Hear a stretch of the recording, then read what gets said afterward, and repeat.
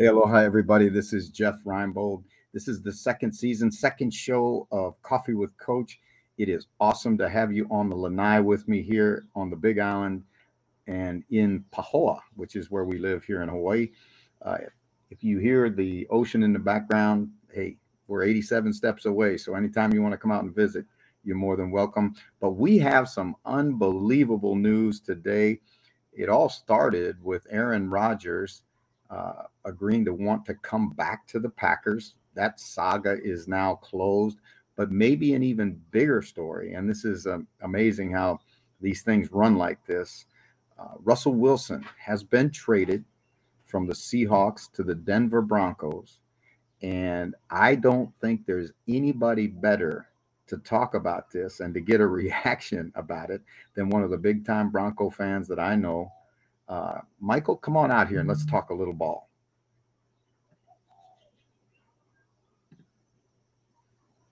Okay. All right.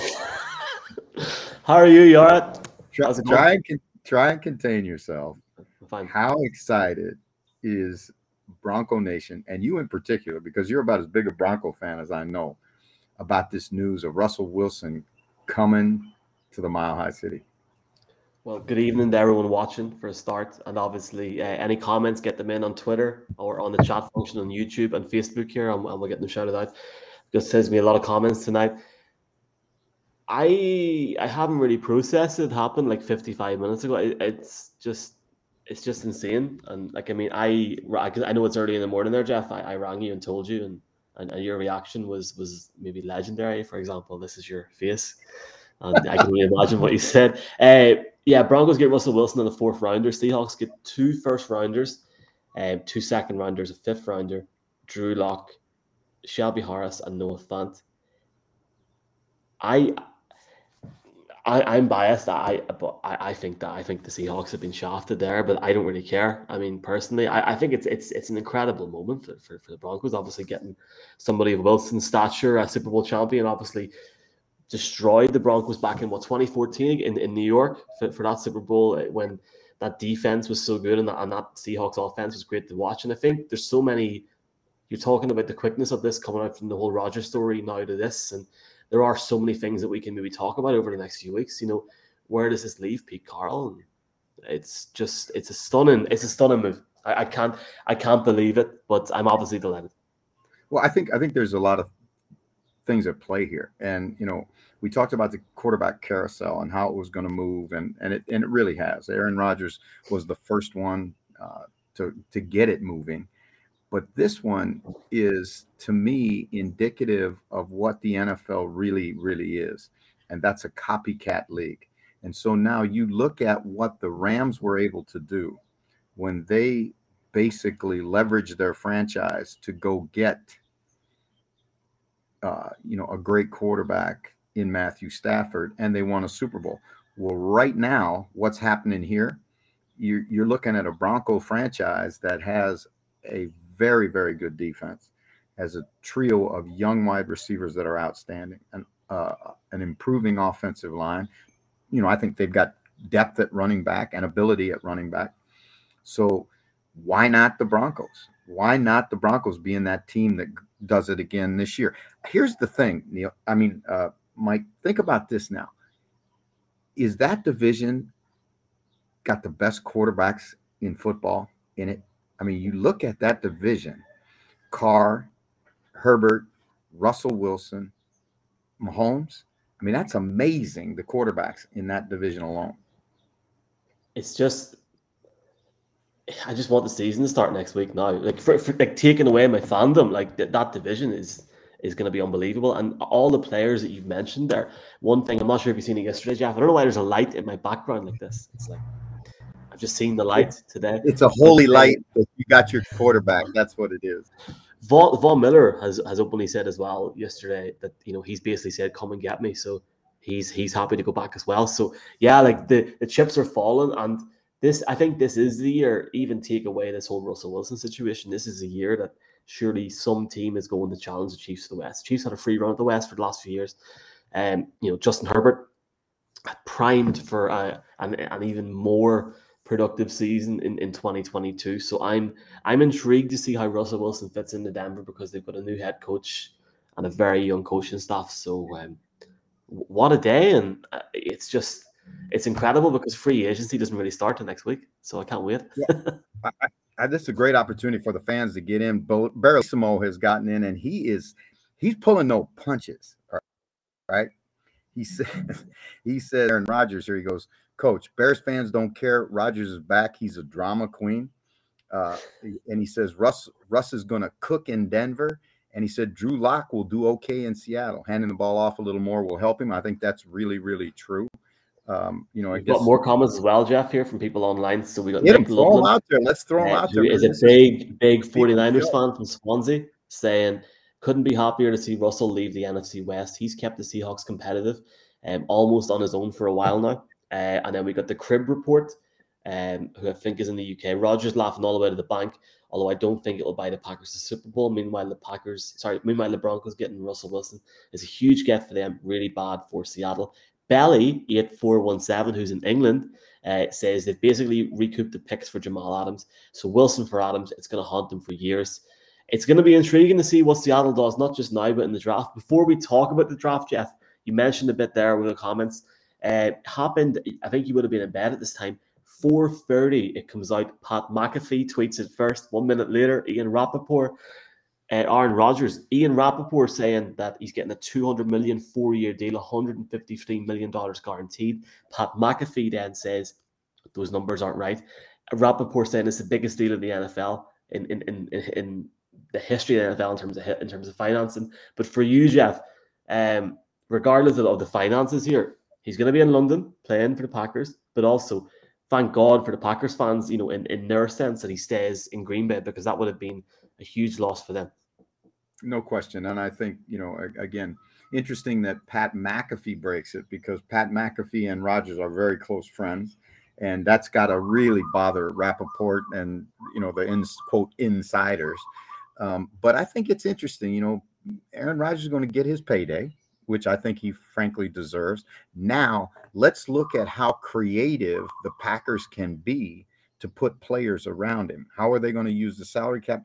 I think people have seen, and this is important, I think, for fans to understand this, the salary cap can be manipulated, right? And you see good organizations with a great capologist do that. And, whether it's front loading contracts, pushing money back, pushing money forward, there's a lot of ways that they can kind of manipulate the salary cap. So again, great day for Packer fans, great day for fans of the game in Europe. They're going to see one of the greatest to ever spin it in London, and a great day for Denver Bronco fans. For Seattle fans, it's got to be, a sad day, I think, because Russell has been the iconic leader of that franchise for so long.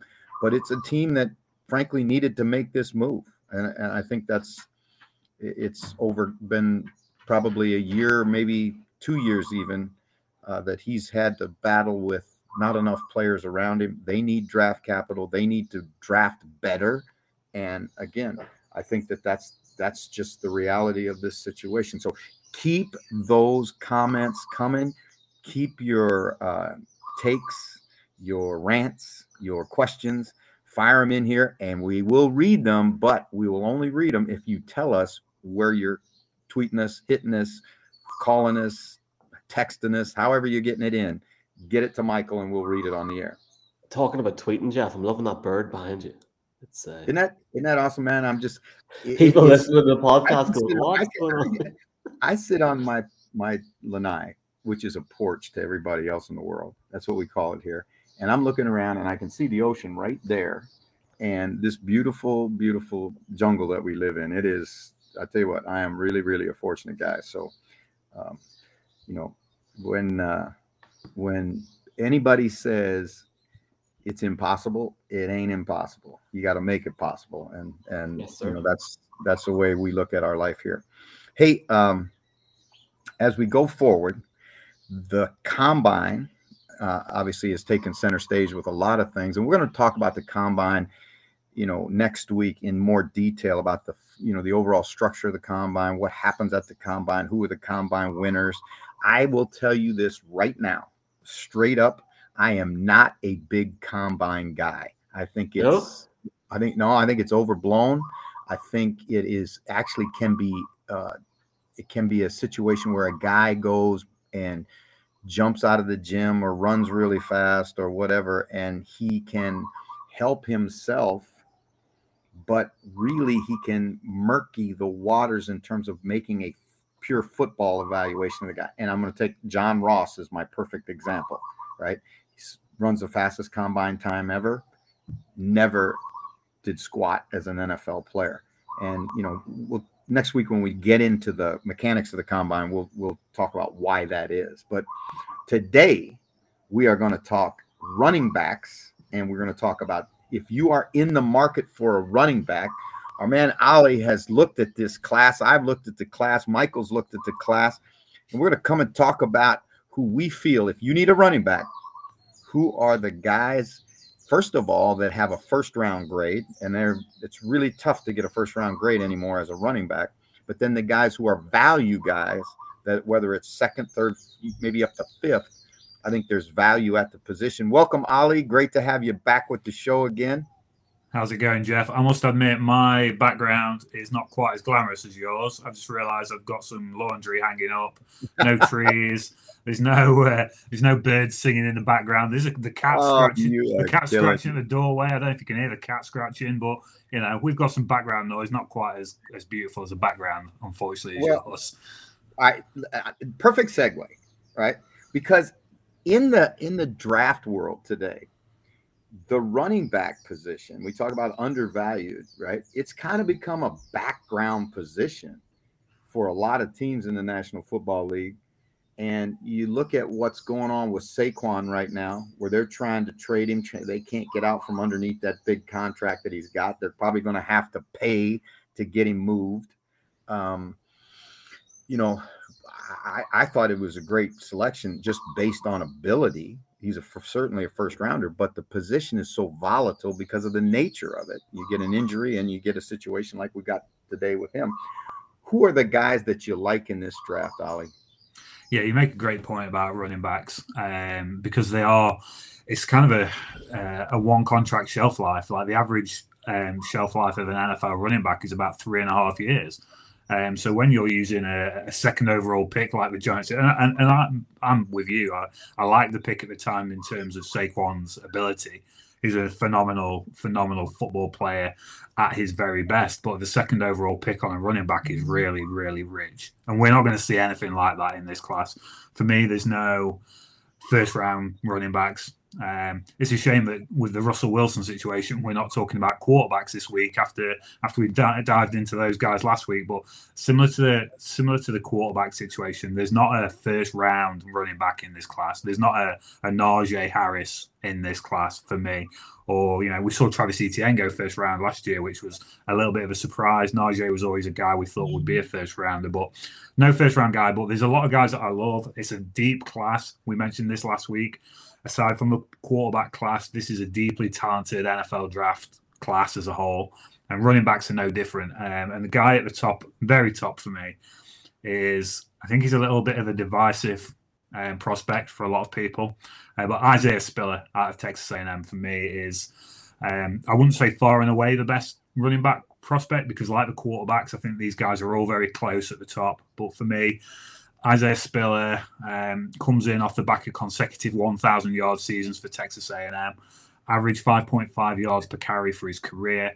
He's a guy that has the size to cut the mustard in the NFL, 6 foot tall, 217 pounds weighed in at the combine. He puts that to good use in a multiple ways, but particularly as a blocker. A lot of these running backs in the 2022 class up at the top, they're explosive running backs. I know as we finished last week, you said, I want you to come to me with some explosive guys. We're going to get to the explosive guys, trust me. But Isaiah Spiller is a guy who does everything that you need an NFL running back to do. He's got the physicality to block. He hasn't been routinely tasked with catching the ball out of the backfield at Texas A&M, but when he has, he's showcased that he can do so. But for me, what makes Isaiah Spiller so different to the rest of the running backs in this class, incredible footwork, fast feet. incredible vision. He can see the game at an incredible level, looking for holes to abuse, and he's got incredible contact balance as well. But he uses that frame really well to absorb contact, bounce off contact, and in the NFL that's going to help him, I think, more than some of the other running backs to be able to rip off chunk plays. He's not a guy that's super fast, and this was one of the things we're going to talk about the combine next week, but he didn't run at the combine, and that was one of the questions that a lot of people wanted answering of Isaiah Spiller is what can he do in the 40-yard dash, because he doesn't display great long speed on tape. But for me, the footwork, the vision, all-round capability as a running back in all facets of the game is what makes him sort of a cut above the rest of the prospects, but very close for certainly the top three guys. You think that he's a guy, Ollie, that can be a 3-down back? He can be an every down back? I believe so, yeah, because he has got that physicality to stay in there and block. Like all these guys, he's a work in progress from in that regard. As a technician, as a pass protecting technician as a blocker, he has still got some work to do there. But he's showcased that he's got the physicality to do so while he's been at Texas A&M. Again, not routinely used in the passing game for the Aggies, but I thought he showed some improvement this year in that regard. Looks like a natural catcher of the ball. Can absorb contact like we mentioned as a rusher, so he brings that to the table as a receiving back as well. And I think he can do the job in short yardage situations. He uses that vision, uses that footwork on the goal line to be able to find the end zone. And after all, that's what you want your running back to do in the NFL, right? Well, let's talk about the next guy then, because he made it a habit of finding the end zone as a college player at Iowa State. Breece Hall, if I'm not mistaken, averaged 20 touchdowns a year as a college player. Over the past 2 years, yeah, 20 touchdowns. He hasn't had a regular season college football game without a touchdown since November 2019. Like, you want a guy who's going to get you touchdowns, Breece Hall's that guy. And he's a very different running back to Isaiah Spiller. He's fast, explosive. Combine, he ran a 4.39 40-yard dash, did extremely well in the explosion drills, the vertical and the broad jumps, a 40-inch vertical, 10'6" broad jump. They're the drills that you look for explosion, and that's what Breece Hall put on tape at Iowa State. He's an explosive running back, good change of direction, cuts with impressive agility, intelligent with good vision. He's an extremely impressive running back prospect who, for a lot of people, his performance at the combine, and again, I certainly don't put a lot of stock into the NFL combine, but we know that people do. We know that NFL teams do. They have real specific requisites off of testing numbers, and they'll rule guys out based on not hitting those numbers. So Breece Hall hit those numbers, hit them well. And he's a guy who I think for a lot of people is the RB1 of his class. I don't like his contact balance as much as Isaiah Spiller. I don't like his ability in protection as much as Isaiah Spiller. But as a truly explosive running back, I think Breece Hall, if that's what you're looking for, he's that guy in this class. They're about 37th and 38th overall prospects. So that's how close I rate these two guys. So this has a borderline first-round grade. But now let's talk about out of the backfield, which has become such a big part of what an NFL running back has got to do with the predominance of the passing game. At Iowa State, he kind of had a different role. Can you project that, or did you see that in the tape that you watched, that he's a guy that can make plays out of the backfield with the ball in his hands as a pass receiver? Yeah, I think so. When you've watched Breece Hall as a pass catching running back, he does have a natural ability to catch the ball, which is one of the first things you want to look at. Is he natural? Because there are guys in this class who they've had the experience of being a pass catcher, but they don't look natural catching the ball. The one issue that I think with Breece Hall, as it pertains to being a pass catcher, is the same as a rusher. What does he do after contact? Because a lot of what he does successfully as a running back occurs before contact. He hasn't got that contact balance that a guy like Isaiah Spiller has. So if he gets hit early on after making that catch, is he going to be able to to leave a man in the dirt? Is he going to be able to absorb that contact and add extra yardage afterwards? That's going to be the big question, I think, for Breece Hall's NFL draft stock. Is it with regards to being a pass catching running back? Yeah, I think with a guy like him, his workouts on his pro days are going to be really, really critical. He's 40 going to be inch vertical, Jeff. 40 inch vertical. You can see that's one of the things that's scary about this whole process, right? Because that's an eye-opening number, and a number of people, as Ali said, there are organizations that, frankly, draft off numbers, or numbers are the predominant decision-making factor. I'm the other way. I'm a tape guy, but I'm also a workout guy, because I think you can find out, you can unlock some of the, like I told you about I told the story last week about when Emmanuel Sanders was worked out by I think it was San Diego, and I thought they were going to kill him. I mean, I thought they were going to, and what they were doing was testing his mental toughness. And I think this is a kid that they're going to put him in some situations in his workouts that he's uncomfortable with or has not had a lot of experience with.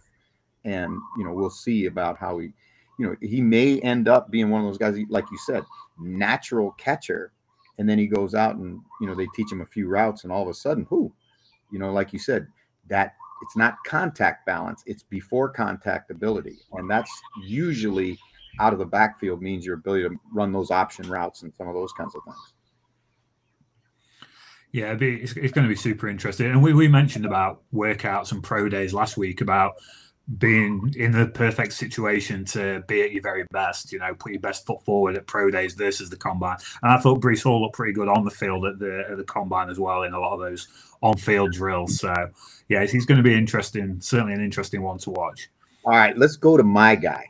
This is the guy that I really like. I really like. And when I watched him at Michigan, he came out of nowhere. He actually transferred from Wake Forest. He had a bunch of transfers at Michigan State last year because of that portal situation in college football. But Kenneth Walker, man, oh man, what a year at Michigan State.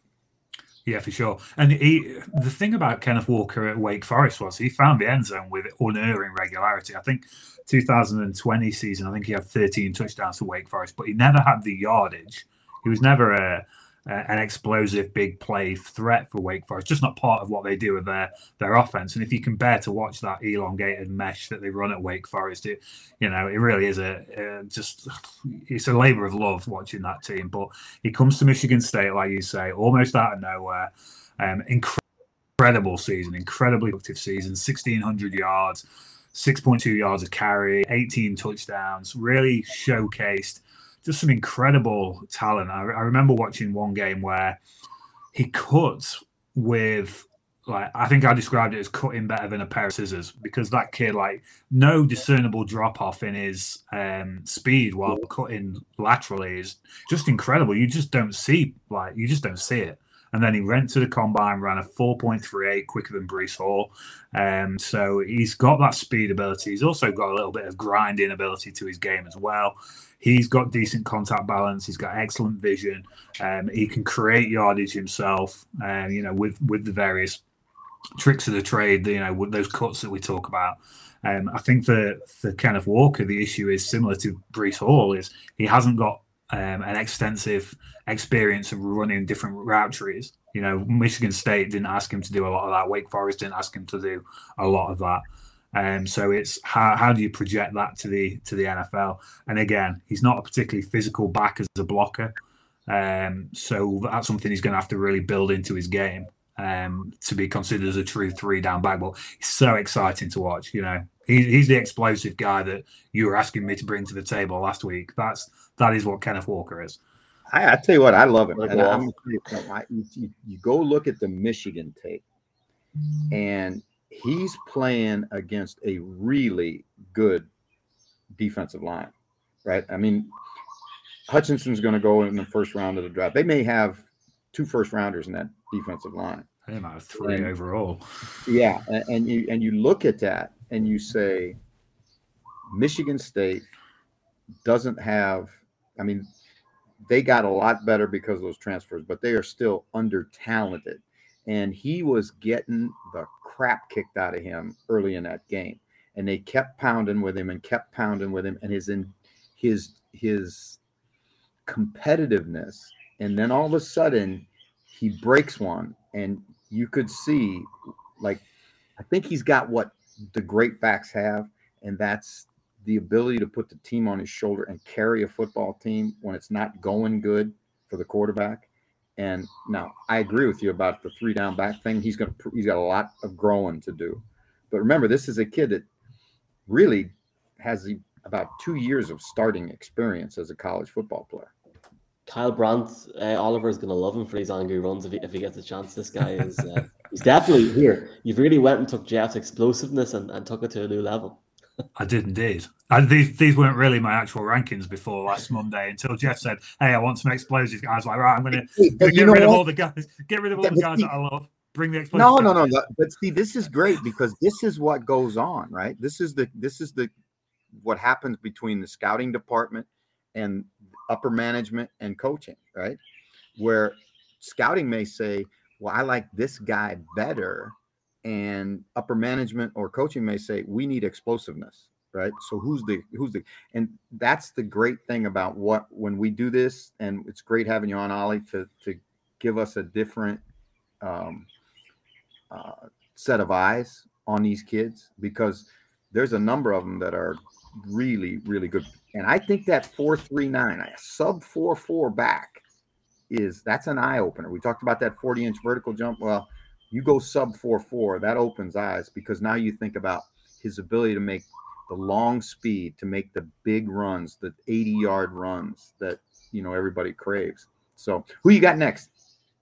Next is a guy who actually is my favorite running back in this class, but I don't necessarily mean that he's the best running back, but he's my favorite running back. Kid coming off his first 1,000-yard season, a kid whose journey to the NFL draft has been as impressive as his on-field play.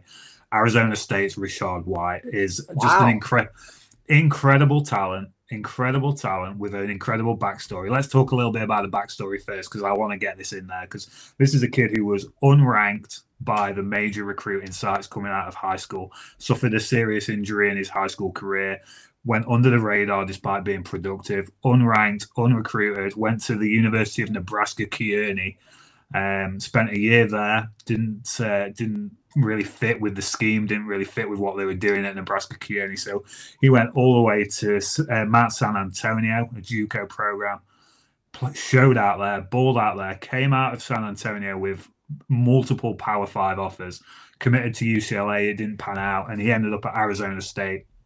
Made an impression in his first season, averaged 10 yards a carry in limited carries at Arizona State. 10 yards per carry in his first season at Arizona State. And then this season, 1,000 yards, 15 touchdowns, 5.5 yards a carry. But what's most exciting about Rachaad White, I think he's the best pass-catching running back in this class.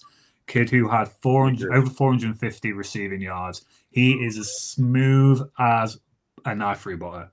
There's no other way of putting it. Very little wasted motion in his running style, lateral agility off the charts, excellent contact balance, just a bag of tricks that you want out of running back position. Spins, jukes, cuts, hurdles, you name it. Rachaad White has got it in his trick box. Of course, there's some things that he needs to work on. I don't think he's the most explosive running back off the get-go. Doesn't explode straight out the block, but really good long speed. I think he lacks the physicality. We're kind of beating a broken record here about the physicality for pass blocking. I think he doesn't have that at this present time. You kind of watch him on tape and he gets quite easily upended as a blocker. But that's stuff that you get him in an NFL strength and conditioning program, and he's gonna take that element of his game to the next level. I think the team are going to get an absolute bargain with Rachaad White, because I don't see much love for him outside of the early part of day 3 right now. But for me, I think he's a top 100 player in this NFL draft process. Wow. Hey, that's a good evaluation. Any concerns when you look at Rachaad White, though, about the injury history, or some of the there are teams that will grade a guy down for making that many stops before he finally found a place where he could play, or they'll at least look into those. You understand that recruited because of the injury in high school. Then you go to Kearney. Then you go to Mount Sac. Then you go to UCLA. Now you're at Arizona State. It's one of the things they'll check on is they do their profile of this kid getting closer to the draft. Yeah, I think we've seen it with, we talked about Carson Strong last week. High school injuries are something that does come back to haunt NFL draft prospects. I don't think that it was serious enough to cause concern from an NFL perspective. It's certainly not a recurring injury that he's seen at any other stop. With some guys, you see it come back and bite them through their college career, like Carson Strong had to have that surgery in the offseason based on that high school knee injury. Rashad White hasn't had those issues in his college career, so I don't believe the injury thing. And yeah, there probably will be questions about his stop-start journey. But I think he seems like the sort of kid who will be able to answer them with aplomb. He seems like a great kid from every exposure that I've seen in various interviews and his appearances in front of the media at things like the combine and stuff like that. So I don't have a great deal of concern about those elements of his scouting report. I think you got him right where he is. I think right what he is. I think you evaluated him perfectly. I think he's a guy that'll go in the third round and make somebody really happy and make a lot of plays in the National Football League. And as long as you don't expose him to things that he's not ready to do right now. And that one of those is, as you mentioned, pass blocking. I think we all ought to get on the phone and get a hold of Herman Edwards and say, Herman, what in the hell? You got a guy averaging 10 yards a carry. Give him the damn ball, man. What's up? Herm Edwards might not be there at Arizona State for much longer, though, to be fair. That program. That's a conversation for another day. Wally, outstanding job ranking your running backs. Now, where can fans go to get you and on Twitter or and get more of Ollie talking about the draft? So if you go on Twitter, you can find me at OJ Hodgkinson. And then if you head over to www.profootballnetwork.com, all we've got there is scouting reports. We've got landing spots for the top NFL draft prospects. We've got an NFL draft guide, which drops, I believe, this Sunday, the 13th of March. If you click on any article that's on the website, you can put your name and email address in there. You'll get a link to arrange the NFL draft guide dropping in your inbox, and it's got a lot of fun interactive content in there. We've had the opportunity to speak to some of the top draft prospects, including Colorado State tight end Trey McBride. So there's going to be a lot of interactive content from those interviews. Some of the behind the scenes stuff that we've done in the creation of the NFL draft guide, looking into process as an NFL draft analyst, looking behind the process of how we go into scouting prospects and things like that. So well worth your time checking that out. All right. That is Ollie Hodgkinson, Pro Football Network.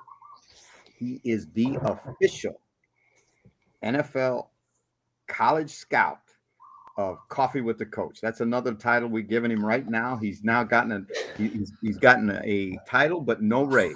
Because nobody. Let's talk tight ends next week.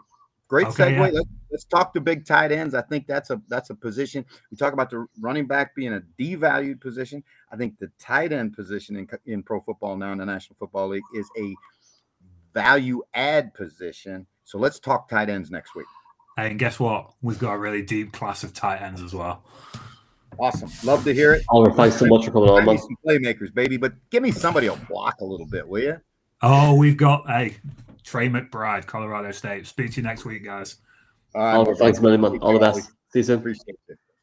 And he's writing what he's saying because Oliver's been on chatting to the boys virtually, and the work that they're doing is fantastic. So I'm sure Jeff will pump the draft guide when it's released, and looking forward to it. We've got a different segment this week, something that we couldn't do last week.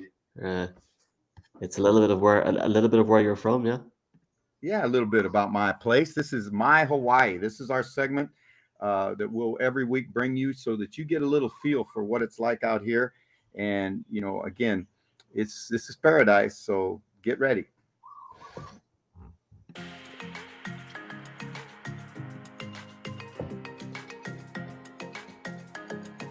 Hey, aloha. This is our favorite part of the show. This is where we get out in the country and we show you our Hawaii. This is Waiulu, a place called Richardson. Now, when you come here, what you see is all kind of snorkelers, all kind of young kids on their bodyboard. You see surfers out at U-turns, that break right there. People fishing. And then back here, amongst all this black rock and black sand beach, you find 100-year-old sea turtles. This place is full of what we call Hawaii mana, which means energy, strong energy. We sit underneath, if it wasn't such a cloudy day, we sit underneath Mauna Kea, right off in the distance. So this place, you can see the snow at the top of Mauna Kea, and you can be surfing right here in our Hawaii.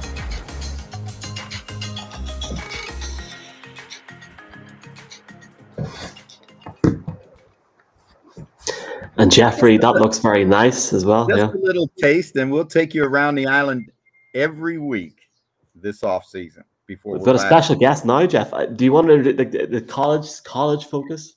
Yeah, you know what? We talked about this the other day, and we're constantly trying to upgrade the show and give you a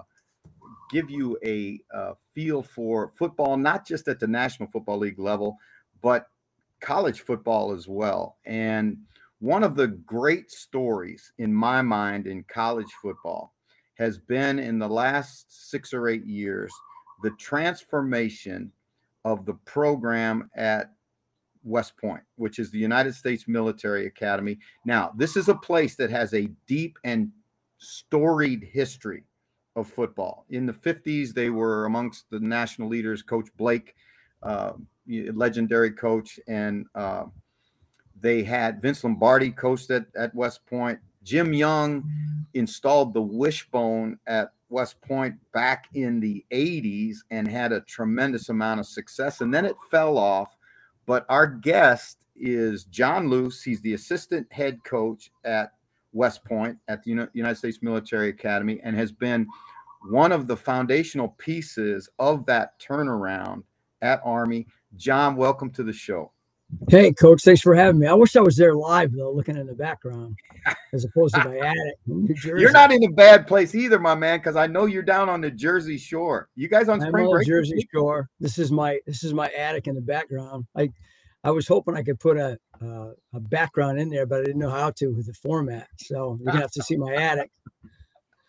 Hey, talk to us about when you guys got together under Coach Monken. He put a staff together and you took over a program that had struggled.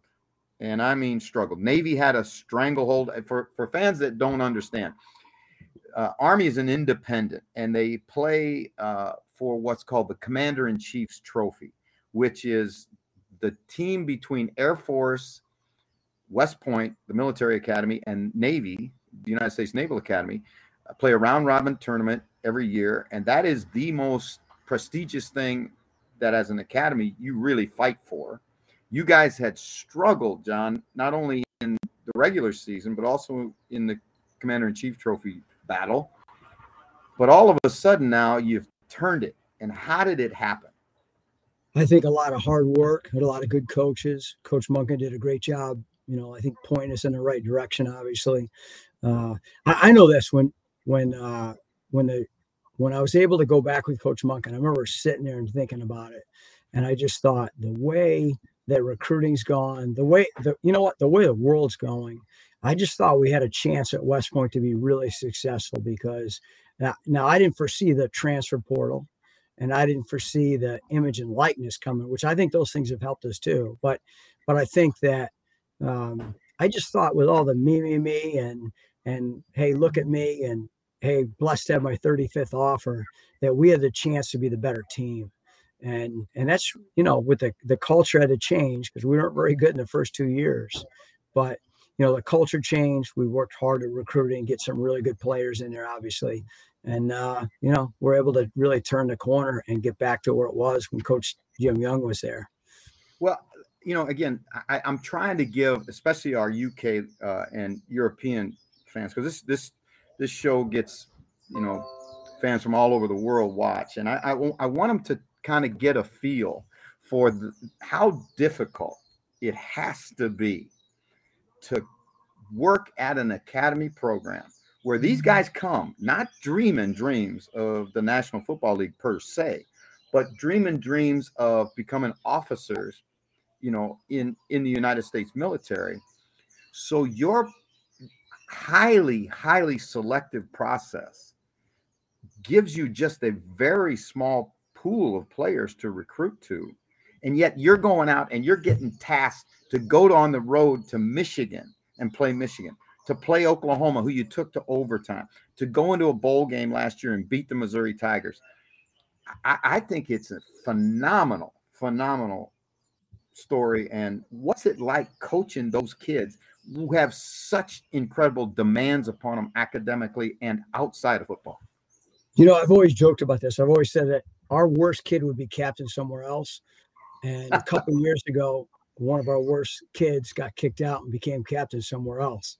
So it truly happened. But we have the best kids in the world here. We really do. And I think people don't understand that we recruit them like everywhere else. I think the majority, and when I say majority, I swear nobody believes me, but I think every kid I've ever recruited here that became a really good football player, they never would have come if we didn't recruit them. You know, just you convinced them. Most of them come here, Coach, because they want to play major college football, and their other offers are Ivy and CAA and Patriot and, you know, maybe some of the smaller, but not the Power Fives. And once in a while we get a Power Five guy because he sees the value in what we're selling. But for the most part, they come here because they want to play big time football. And then I think after a while you start to realize, like, hey, this is the premier leadership school in the world. And I'm going to be set for life if I can stick out this whole thing. So it's, you know, you always tell them that the first couple of years will be hard, but it'll make the next 40 really easy. You know, yeah. Really as you know, my brother graduated from that place, and I look at him, and you know, he's, I don't know what he is, probably 10 years younger than me, and he's already retired and living in Kauai, and you know, nice. I'm still dragging around trying to coach punt protection. So that's right. Hey, give the fans, John, if you would, just kind of a glimpse into what a day for a cadet is like who's playing Division I college football. All right, so here you go. So I think a lot of people, I think the common cadet probably thinks that, hey, it's easier to be a football player because you get some breaks and some benefits, which we do. If we don't, we can't play. You know, we can't beat Missouri in a bowl game. We can't. You know, you look at the teams that we've beaten even just this year. You know, we beat a couple of quarterbacks that are probably going to go in the first round. I mean, Western Kentucky and Liberty and some other people. I mean, some really good players now and good teams. So, but they get up about 6:20 in the morning.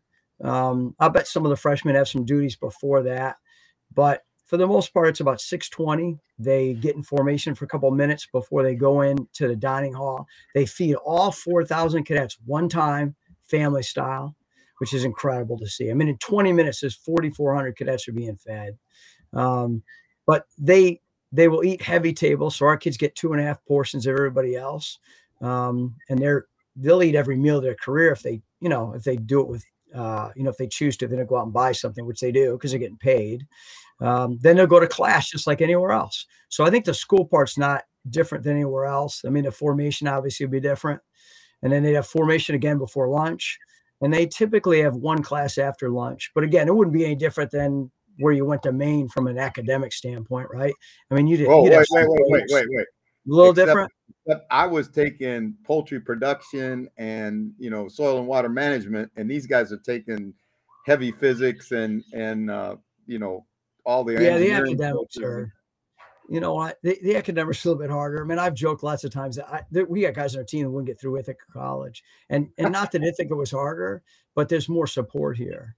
You know, we have ways to support them every way possible. And the biggest classroom here is 18 students, but they're done after that first class. Typically there's a bus that runs them up to the top of the hill. Some guys will walk, but they'll come up and, you know, they'll do treatments and all those things. But we essentially go from 2:30 with our first team meeting, and we'll have special teams meetings next, positioning meetings next, and then we'll hit the field. But the whole thing, you know, from the time we start the first meeting at 2:30 to the time we walk off the field, which it has to be before 6:30 and always is, Coach. And then they'll have food, but they'll eat right in the building, like all these type of places now.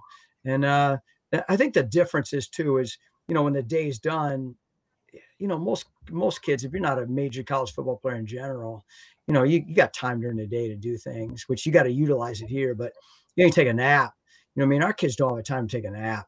You got to do your work, because by the time you get done with practice and dinner and meetings and all those things, you're rolling down the hill. It's 8:00. So, the demands are pretty rigorous here, obviously, and should be. I mean, these are the guys who are going to stand in the gap between the good and the bad. So, it should be tough. I think I really do. And I've been here off and on for going on 17 years. So I see what it can do for them. And, it changes them now. I mean, it really does. You see how much tougher they get as this thing rolls on, and how they mature, and how they go from being a high school kid. It's not different than any other high school kid, I don't think, and becomes, a second lieutenant in the United States Army. It's pretty neat to watch that now. Yeah, I would think so. Hey, you and your wife, Marianne, are, in my opinion, difference makers, right? What you do with your LFG Foundation, and can you tell the listeners and the viewers, John, about that, how it came to be, and how, if they choose to, they can support what you guys are doing, which I think is absolutely, like I said, you guys are difference makers, rare people. Well, thanks, Coach. And I appreciate all you've done for us, doing this, obviously, getting us on here, and also though, but, you support us for these last 2 years that we've turned into a clinic. But you know what? Lauren was born with neurofibromatosis, which can cause a neurofibroma or tumor anywhere there's a nerve. And she's really been battling brain and spinal tumors her whole life. Is the simple answer. It's not that simple, obviously. And my wife does a great job, because I think a lot of people forget. I mean, she's raising a child with a brain tumor, and it's a full-time job. If you sat in a room with my wife and when they have a round table of 6 or 7 of the best doctors in the world at Children's Hospital, if you just rolled in there with a camera, you'd have a hard time figuring out who the parent is. You really would. So, and has educated herself and really, done a great job, and I can't express what a job she's done with all this, obviously. So, we went to some Ride for Kids, sponsored for the Pediatric Brain Tumor Foundation in the U.S. when Lauren was little, and she was really like the spokesmodel, right? And it was really neat. They had motorcycle riders that raised all this money, and they're on Wall Street and doing all these things, right? And but I remember thinking went a couple of years to this. I remember thinking, God, I wish I could do something to give back, not just show up. And I was at the Michigan camp before there were one-day football camps. Now they're everywhere. But I was at Michigan camp, and you remember this. These camps were a week long. Yeah. And there was 1,500 kids out in the hot sun at University of Michigan, and it was Wednesday. And I remember looking around, and it just hit me like a ton of bricks. I remember thinking, I could do this. I could do this in one day, And I ran it by my wife. It took a lot of selling to do it. It took a lot of selling to a lot of people. I had to recruit them. But, that January, I went to the convention, and I rolled up on a guy, Mark Clayman, who was a college coach and a buddy of mine. I said, hey, what do you think about doing a one-day camp? And he goes, I'm in.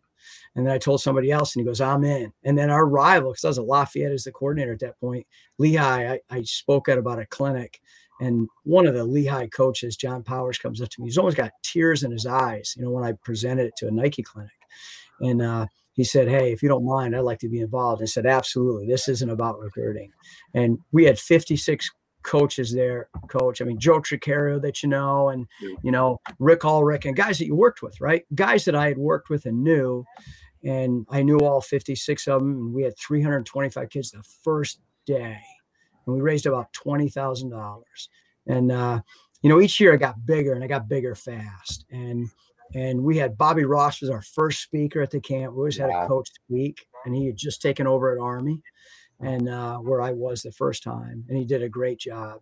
And then John Harbaugh was one of our speakers when he was still with the Eagles, right? And we eventually got John and Jim were speakers over the years. I mean, the list of speakers is a who's who, right? And the thing that really changed it and really, really put it on a map was Phil Simms spoke at our camp, and it immediately exploded. And so Phil Simms was a speaker, and then each year we got a speaker. So in the end, Coach, we were over 2,000 campers, and we typically would have kids from 17 states. So we'd have kids from Texas and Georgia and Florida. We'd have kids from Canada every year. So obviously CFL. And, we'd have kids from, some odd countries too. I mean, it was just the list of campers, Coach. We had over 30,000 campers. I would be shocked. I don't know the answer, but I would be shocked if you don't have a CFL player that did not go to Warren's first goal, because I'll bet you there is one that's playing that has been through your camp. I don't think there's any doubt, because there's a ton of NFL guys. I mean, Rashawn Gary, Jabril Peppers, Saquon Barkley. I mean, people that you would know in the UK, right? I mean, ridiculous players. And then we had over 4,700 college and some NFL guys volunteer at the camp, because we used all college coaches to make it different. So anyway, all the money went to pediatric brain tumor research and cancer services. And then when COVID hit, we wanted to still fund what we were doing, because it goes to Dana-Farber, Children's Hospital of Philadelphia, and John Hopkins are the big research. And then we do cancer services that help families get on, back on their feet, because obviously cancer hits everybody, right? So their family somehow. So we've helped out families that way too, but we had to find a way to keep the funding going. So Coach Tube reached out to us with a great idea, and Keith Grabowski and Wade Floyd, and off and running the last 2 years. So it's really, we've totally changed what we're doing. And for the people in the UK, I mean, if you coach football or you're interested in football, this clinic is big time. And they'll take the clinic, Coach, and they'll make courses. So they'll take your clinic and they'll make a course out of it. And even if you're not a football guy, I mean, you watched last year Mac Brown and Jeff Monken and Luke Fickell. I mean, those people would get paid a lot of money to go talk to IBM or Absolutely. Apple, right? Absolutely. So they're in these clinics. And but anyway, you can get the clinics. It all helps us.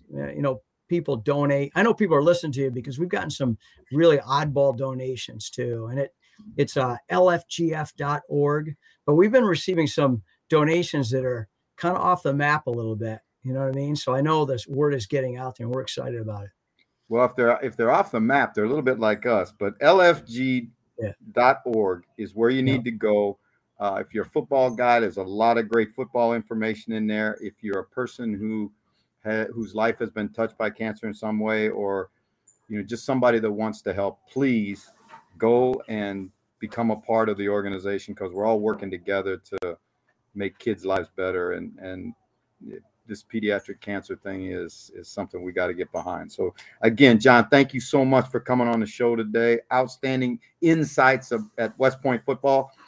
Who's in your non-conference schedule? What big ones are you going to knock down next year? Well, everybody. I'm trying to think next year, because we got a lot coming up now. We got Syracuse coming up. We got Wake Forest again, which, man, Dave Clawson and especially their offense. They just, I don't know what they pay Warren Ruggiero, but it's not enough. Their offensive coordinator. I mean, it's just the RPOs and what they do is just amazing. So, Wake Forest is a huge one. We got LSU coming up on the schedule. We got, we have Syracuse a couple times. We got Notre Dame coming up on the schedule. So we're, because we can bounce around and because we're a draw, it's really fun, I think, being an independent, and it's helped us too. You're talking about Jim Young in the beginning. Yep. I got to know Jim Young because I worked his camps, and I asked him if the story was true, and he said it was. He was coming back from Air Force Academy. They had gotten beat in the conventional his first year, and they said he did. He pulled out a notepad and he started writing down option plays, and grabbed one of the corners and made him the quarterback, and I'll probably wrong here, but they won their bowl game like right away. And I can't remember if it was a Cherry Bowl, but I think they beat Illinois. And holy cow. All right. Now you're getting at me, right? I'll give you one. 1980. God, it had to be 85. 4 or 5. I think it was 4 Right. maybe. We go to the Mirage Bowl at the University of Montana to play West Point, to play Army in Tokyo, Japan. 80,000 people in the Olympic Stadium, right down the middle. Orange pom-poms over here, black pom-poms over here. Like it was, the stadium was divided right in half, right? Right. Nobody had any idea about what was going on, but it was an awesome atmosphere. We play them, and that day, and this is the only time I've ever heard this in history, all 4 running backs, the fullback, the 2 halfbacks, and the quarterback, rushed for 100 yards against us. Oh. And Marty Morningwig, who coincidentally would go on and be a head coach in the NFL and offensive coordinator at a number of places in the NFL, was our quarterback. And he threw for 500 yards, and the game ended up like 48-45. It was one of the great track meets I've ever been a part of. Wow. But I remember sitting with Coach Young in the hotel, because they kept both teams in the same hotel. And we went upstairs. Jay Robertson was an assistant at Army at that time, and I had one of the smartest guys I've ever met. Yeah, ever. Well, I had known Jay from his time at Notre Dame, right? And so he said, "Come on up, have a drink tonight, and I want to introduce you to Coach Young." And I met Jim, and I asked him about the wishbone and option football, and he said, "I believe in it because it makes you tough, and if you're tough, you've always got a chance." And I never have forgotten that. But I swear to God, John Luce, on my stack of Bibles, the first play they ran the loaded option, right, to the split end side, and I looked at our defense, and 10 of 11 defensive players were on the ground, and the only one was the backside corner who the tight end couldn't get to, and everybody else was on the ground. Well, they keep changing the rules, so we're getting softer as a society. That when you asked me in the beginning about Army football, I thought, as the world gets softer, we're the last of the hard. We talk about it all the time, and you worry about those rules, but we'll find a way. I've sat in that press box lots of times, Coach Reif.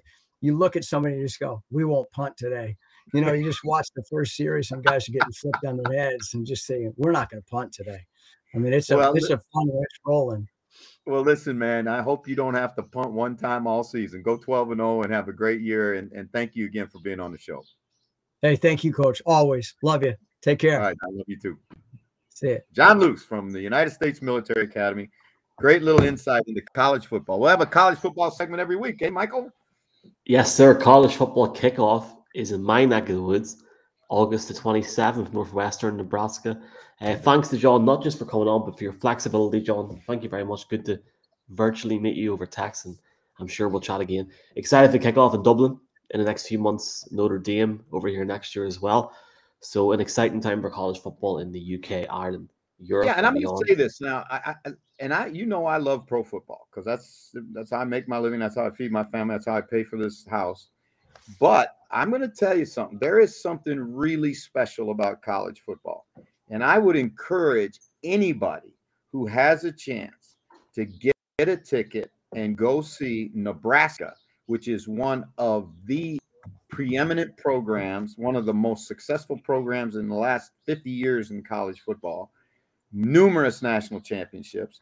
Go see the Big Red of Nebraska, the Cornhuskers, battle Northwestern University out of Chicago. And you talk about a school that is up against it. Northwestern is a small college with high academic standards, but Pat Fitzgerald, their head coach, who's an Irish guy by descent, is one of the outstanding college football coaches and has turned that program around, a place where he went to school. And at one time, Northwestern had the longest losing streak in the history of college football. Fitz went in there as a player. They turned it around, and he's continued it as the head coach. I was very lucky to get a tour of the facility a few months ago, and top class organization. Looking forward to hopefully meeting Pat in a few months and talking a bit of heritage as well. Before we get our final interview on, you've got another segment, Jeff. Yes, we do.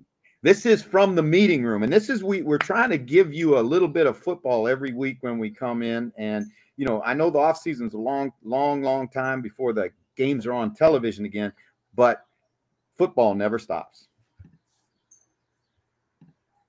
Well, let's look at this offense. That's really a vertical first passing game. Now, this is beautiful play design. You're going to see Joe Haeg, an extra offensive lineman in the game. All right, so now what Washington does is they counter, and you see the box. We talk about the box. You can see there are all those players in the box. We got 8 guys in the box, 90.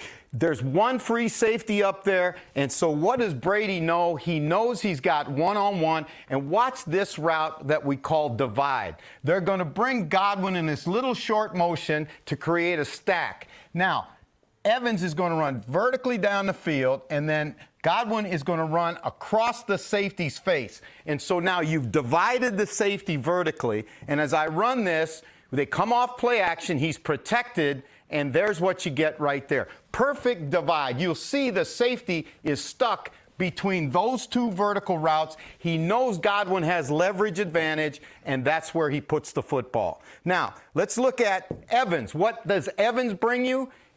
Empty formation, no back in the backfield. So he now has another of his weapons going deep. He's going to take Evans inside on what we call an inside fade. You're going to get a stop out here. The tight end there is a check down, and all verticals here. So Tom now will read the safety and go where he has the best matchup. And Evans has the size, the length, to go up and get the ball away from DB. So, again, he puts it where only his guy's going to get the chance to make a play, and they get another big one. Now, his old buddy Gronk from his New England days. Here you're going to see it here.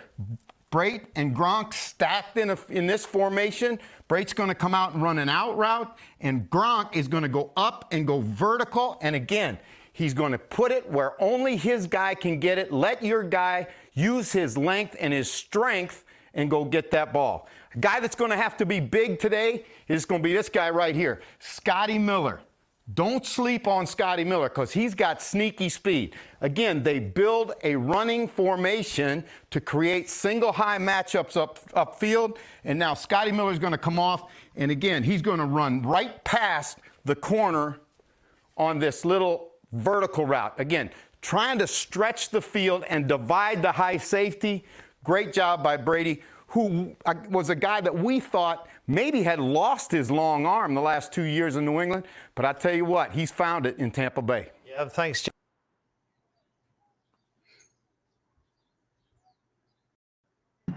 There you go, Jeff. I love it. I love teaching the game, man. It's the thing that we're going to continue to do. And again, thank you to Sky Sports for allowing us to use those clips.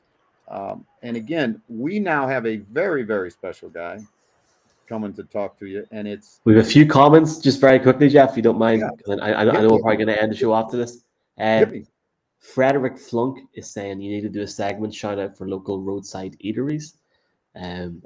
We've got a few comments. First one. I got you.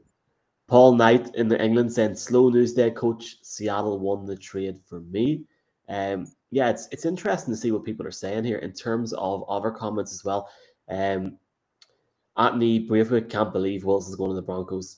Chelsea at Clive Park in England saying, I think it was obvious from the beginning. He just likes to play games and the media fall for it every time. That's Aaron Rodgers. It's kept the off-season interesting. In terms of some other comments, Betty Swallocks, who is in Dublin, while coach is like sitting in a bar with all these beautiful ladies walking by, knowing I won't be with any of them. Hashtag keep pounding, big Panthers fan. And Dave from Walsall. Jeff's obviously delighted with Rodgers staying on. What does it mean for Jordan Love? Does this mean the Packers have all been giving up on Jordan Love?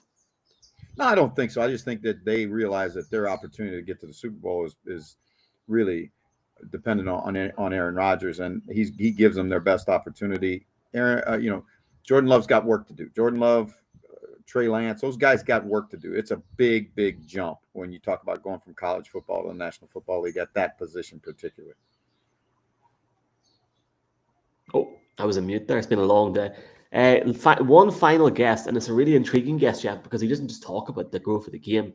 pre-Aaron Rodgers news, pre-Wilson news. This was recorded, but talks about international series and a lot of things around that, which I think a lot of people are going to find very interesting. Do you want? Yeah, we're all this week's show. We're all fans of the National Football League. This is an international podcast. I'm sitting here in Hawaii. You're sitting in in Ireland. We've got viewers for all the way from Russia to Australia, and it's amazing how this game has grown. This is Henry Hodgson. Henry is the vice president of international game development and fan development internationally. And he was good enough after flying all night from London to Los Angeles, coming home after working in London for a week, to give us some time yesterday to talk about the NFL, its international goals, its the international series games, and what the long game is for the National Football League. Yes, sir. Jeff, just before we go, because this is the last interview, thank you for a great show again this week. Thanks to Oliver, thanks to John. And I'll see you next week as well. Pre-Paddy's Day now. We're not doing this on Paddy's St. Paddy's Day, baby. We are going to have a great show. And yes. I don't know how much good you're going to be to us, because you get into that dark stuff. I think we may have to. I may have to call for a replacement. But fans, thank you very much for joining us every week. And again, to John Luce and everybody, Ali, and everybody that was a guest on the show, really appreciate you. Aloha. Absolutely. And folks, thanks. We'll be up in a few hours. Mahalo, aloha. And here is Henry. Fans, it's a really special day today on Coffee with the Coach, because we get to bring a friend of ours from a long time ago. I watched this guy grow up in an intern in the London office to now Vice President of International Marketing and Fan Development internationally. Henry Hodgson, welcome to Coffee with Coach.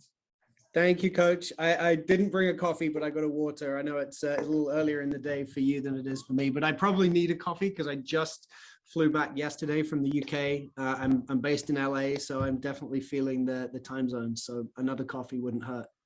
Mike and I were talking about that before we brought you on, that I think you talk about a warrior. That's a warrior, because I've done that a couple of days out of you. So it was good to get home and see family. Yeah, it was nice. I was there for work and had a really good week of work, but I did manage to catch up with some friends and family over the weekend and flew back yesterday. So it was good. To you and everybody involved in the National Football League and putting on what was a crazy, tremendously good 2021 season with incredible close games and worst to first stories, and he couldn't ask for more storylines and a better season. But to me, the cherry on top of all of it was the announcement that we had at the Super Bowl that the game was going to be expanding globally. Regular season games now in Germany and Mexico, in addition to 3 games in the UK. Yeah, it was huge. I think that that was. You're right. It was the cherry on top of a great season, but it was the cherry on top of a great international season as well. We obviously had the return of the London games, which I think was so important for fans back in the UK to get to touch and be around the NFL again after a year away from that. We had some awesome, and I know you're across this and you have been all the time, but some awesome international player stories over the last year, and seeing some of these guys really thriving and playing really well. Obviously, in terms of like coverage of the NFL, I don't think, across the world, I don't think it's ever been better to be an NFL fan. Internationally, you're obviously a huge part of what we're doing with Sky in the UK, but, a lot of markets, we've really stepped up kind of who's covering and how they're covering the NFL, and it's easier and better than ever to be a fan. And then you're right, the cherry on top was this announcement of the games for this season in Germany, Mexico, and London as well. So a lot of excitement. We're as fans, and I'm a fan first and foremost, and analyst second, and coach third. But the thing that we as fans, as consumers of the National Football League, obviously we're excited about that. We understand what a momentous thing it is. But what I don't think the fans appreciate, and I'd like you to kind of enlighten us a little bit about the process, how long and how involved and how difficult it is to go through all of the machinations, if you will, to put on more games. Yeah, I mean, look, I think specific to Germany, which is obviously the newest thing. We've been playing in Mexico before, and it was really more of a hiatus based on COVID and some other factors that have played into that. But just hitting Germany first, the process is, if you like, it goes back to you and I first meeting each other, and NFL Europe being around, and the fact that the sport had a foothold there. One thing that I think happened, obviously, 2007, I think NFL Europe went away, and that was the end of what was an awesome experiment of kind of having the game in Germany and in Europe generally. I think one of the reasons it went away was, while that league was fantastic and it gave a bunch of players, coaches, people like myself amazing opportunities to learn and to grow in the sport. For fans, I think maybe even more towards the end, and I think you and I talked about this and lived it, the quality of players that was being sent to Europe wasn't as high as it had been when that was first around. And I think, my personal opinion, and I guess something that I've got to live since then, is that if you're exporting the NFL, you need to be exporting the NFL, not NFL Europe or something that's a lesser version of the product, which it was to some extent or other. So we pivoted then, obviously, to playing games in London, and that was the start of that process. And then, I went away, I guess, from international a bit and came and worked in the LA office on the NFL media side. When I came back to NFL International in 2000, whatever it was, 15, 16, people were like, hey, you know what? I think there's a bit of a fan base in Germany, and I think we can do something there. It's like, yeah, no. A bit, huh? no bleep. There's I'm aware of that. And so I think what we started to do was kind of take a more modern approach to how you aggregate that fan base, grow that fan base, and really kind of try to develop it to a place where you could get it to the same level as let's say the UK, and start playing games. So in terms of kind of that process, it really restarted. And again, I'm not going to make the claim that it started in 2016, because so much had been done by the likes of yourself and others prior to that time, but it really restarted, I think, in around 2015, 16, where we found the right TV partner. We got a couple of really fantastic TV partners in Germany, in ProSieben and DAZN, who themselves are kind of growing, and so it made sense for them to come on this journey with us.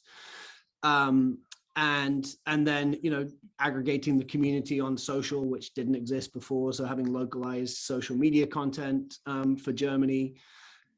Really building out our consumer products business so that fans can buy the gear and do all that stuff, which it was harder and harder to do before that. And so all of those things, as you got the momentum and suddenly audiences were growing and the fan base was growing, there was a kind of a surge that really led very naturally to where we are now, where it's like, or where we were probably a year ago, where it's like, clearly Germany can not only support a game or games, but it'll be incredibly well received, and it's almost like inevitable that it has to happen. So once we had got there, which I think probably was almost exactly a year ago, then a process was launched to say, okay, well, if we were going to have a game, where would we play a game?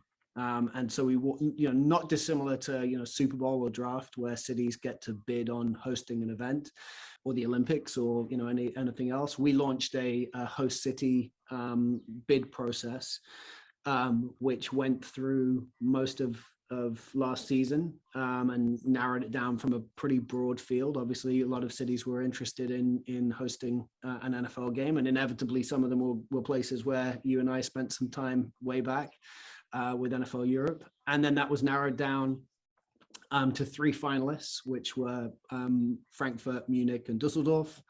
And then, as you heard, during Super Bowl week, eventually narrowed down to what wound up being 2 kind of winning bids, with Munich and Frankfurt getting to host 2 games each over the next 4 years. Not determined yet whether those will be, back to back, so Munich, Frankfurt, or 2 Munich, 2 Frankfurt, etc. We're still kind of figuring that piece out. But super exciting for us to know that those are the cities, but also when you see the amount of interest there was from other cities, know that you can continue to grow football in those places. So Dusseldorf, for example, is, despite not being part of the winning bid, want to help work with us and focus on how we can increase the sort of participation of football and do things in that market, which is great. Well, from our time in the league in NFL Europe, and we watched it go from Dusseldorf and Frankfurt to all of a sudden Berlin came in, and then Hamburg was in. Because Germany as a country has several world-class cities, but for all of us that were on the ground in NFL Europe, and particularly those of us who were headquartered in Germany, the one kind of that spot out there that you said, man, that's the place. That's where you got to get a footprint. That's where you want, was Munich, because it's a media capital. It is a beautiful city, and it has an unbelievably beautiful stadium. So I think getting to put your foot on the ground in Munich is huge in terms of the development of the game. It really is. I never, I wasn't, obviously at the time I was just a lowly intern, but I never really understood why there wasn't a team in Munich, and maybe there probably should have done, or if NFL Europe had held on and more focus had been put on it, I'm sure that would have been inevitable. I've definitely spent a lot of time in Munich over the last few years. You're right, it's where a lot of the media partners are headquartered, and it's a fantastic city. I just wasn't aware of it before. I love Germany. I think one of the interesting things that people who are watching or listening to this from, let's say, the UK, Germany is very much like a decentralized country, whereas in the UK, like it or not, a lot of things happen in London. In Germany, yes, there's a capital city, but there, everything happens everywhere, which is why actually playing, as we went through that kind of bid process, playing a game in two different locations made sense. We've also had and developed a really strong partnership with Bayern Munich, who are obviously, the biggest player literally in town in Munich, but in the country as well. I'm one of the biggest in the world. And so being able to work with those guys and use their stadium for this, they are incredibly excited about the opportunity too, which is great. Now let's switch gears a little bit. And I saw an interview. It was Vernon Kay did an interview with Aaron Rodgers. And it was, I don't know if you remember the interview, but he actually went right to the source and said, hey, listen, why don't the Packers come and play in London? And the answer was, hey, we're sold out for the next 30 years. We're not going to give up a home game to come to London. And I think the entire Packer nation around the world was kind of like just reserved to the fact that, hey, listen, we're never going to see our heroes unless we go to Lambeau Field.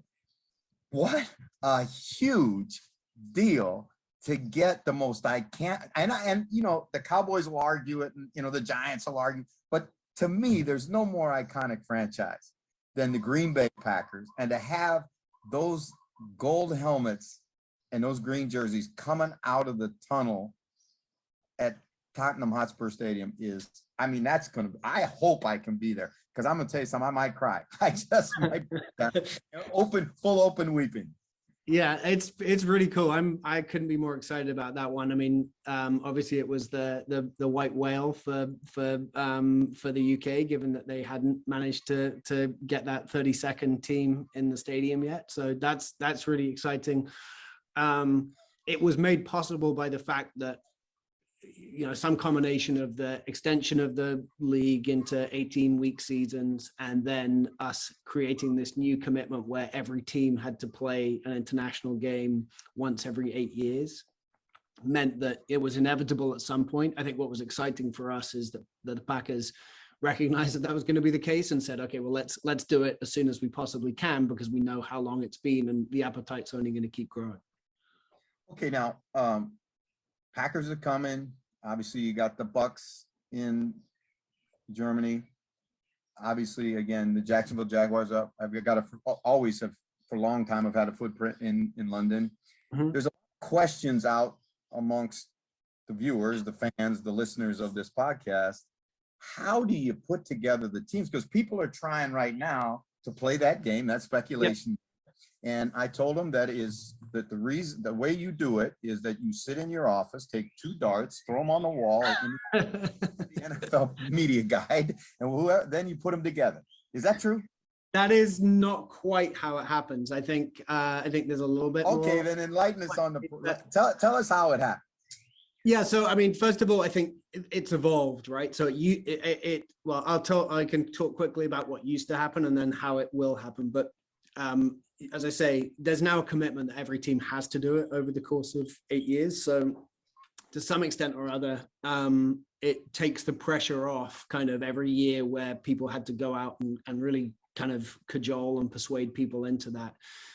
A couple of the ways that process had been made easier in the past was if you won a Super Bowl bid. So if your city was going to host a Super Bowl, you had to make a commitment as part of that to play internationally. So some of the cities that you've seen, over the last few years, that was as a direct result of them winning Super Bowl bids.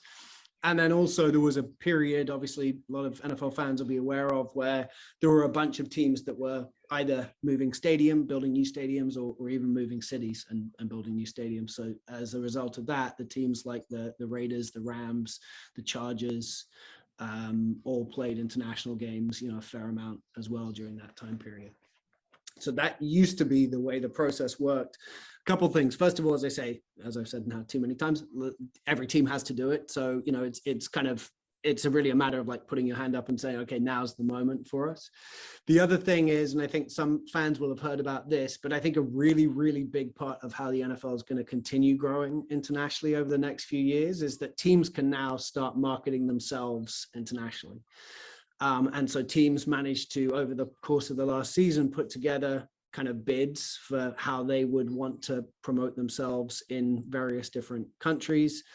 And through that process, inevitably, there's going to be a link where a team, like the Bucks, for example, are going to say, we've made a commitment to Germany, to growing our fan base in Germany. And so we would, make sense that if we're going to have to play a game somewhere at some point, then why wouldn't we go play in Germany? So that really there is kind of, I think, going to play a big part in the future. When you look at the teams that are more likely to play in those markets, it's going to be the teams that have made a long-term marketing commitment there to say that are going to be the ones that put their hands up and say, well, we want to actively be playing here. And we've certainly heard that as home teams this year, but also as away team, they want to be the team even more often. Yeah, that was my question, whether that was both as a home and a visiting team. They said they put. Yeah, I mean, home team, obviously they're going to have some control over and be able to say, we would like to do that. And there are certainly clubs even outside of this year that are interested in doing that in the not too distant future as well, in the markets that they've bid on. The away team piece is harder to control because it depends. Are you on their schedule? Are you on the team that's going to be playing there? Are you on their schedule? And that so in some cases maybe they'll get lucky, and in some cases then that team will be able to bring them along. So the other piece for the opponent is that the team gets to protect one game, to say this is one we definitely don't want to take away from our home fan base. And then they also get to make a decision about whether or not they would want to bring one of their division opponents, or any division opponent, along with them. So the questions that are actively being worked on at the moment with the teams that were announced last week is, will you play one of your division opponents internationally, yes or no? And if not, then obviously those are some games that wouldn't be able to come. And then who is the team that you definitely don't want to play internationally, because you want to make sure that your fan base gets to see that game in your market. You don't want to lose your home field advantage. Exactly. That's really. Or alternatively, I mean, I think the other part of that is, I guess one of the questions is like, if you really want to drag them around the world, like maybe that is home field advantage, is making them get on a plane and go to wherever. That's a different way of looking at it. I hadn't thought about it that way. Hey, before I let you go, what's the long game? Where are we going? I know you guys, obviously you strategize years and years and years in advance. What can you tell us about what the direction internationally that you guys are planning on taking? Yeah, I mean, I guess there are two aspects to it. First, we look at, and this is definitely the way that I think we've started to look at things across international, led by Chris Halpin, who had been leading the international team and recently left. Damani Leach, who's my boss, who's fantastic and really, you know, brings a lot of kind of strong strategic thinking to everything we're doing internationally. You kind of split it up by the game, kind of how do you grow the game, the sport itself internationally. Fans, how do you grow the fan base internationally, and what can you do to expand that, and then the engagement around the sport, like our reach on the media front, like how do we reach more fans and get them more engaged around the sport. And so I think, you know, a lot of what we're looking at on the game side is how do you get more people playing the sport, you know, at a grassroots level, and that's probably flag football or some extension of that. Looking to see how we can make flag football more relevant and potentially do that through seeing if it could become an Olympic sport, which is a really exciting challenge and opportunity. But I think if you do that, then, you know, every country that has aspirations around the Olympics is going to say this is something we should invest in. So that's potentially an opportunity down the line. And then on the game side, it's then how do you increase the number of players that are coming through, like the NFL Academy does, to play college football in the US, to potentially have the opportunity to play in the NFL. And then at the highest level, how do you identify those elite athletes that can be part of our international player pathway program? And again, expand the number of international players in the NFL. Because we know, although this is about growing the game, we know that the number of international players in the league is only going to, you know, excite fans in those countries that they're from, that, hey, wow, this guy is one of ours. And you see that now with the Efe Obadas, the Jordan Mailatas, the Jakob Johnsons, like these guys who've come through, and fans there are like, they might not be the biggest star, but at least I can relate more to the fact that they grew up, you know, in the same place as me, doing the same things as me, and that these guys, and, you know, all of these players are amazing athletes first and foremost, but great people, and they want to give back to the countries that they're from. So it's been this great opportunity to work with those guys. You know, talking to Bjorn Werner and Sebastian Vollmer, really evident that that's the case. Yeah. These guys really are passionate about giving back to. Yeah, absolutely. I mean, Sebastian has been the best ambassador you could imagine for Germany.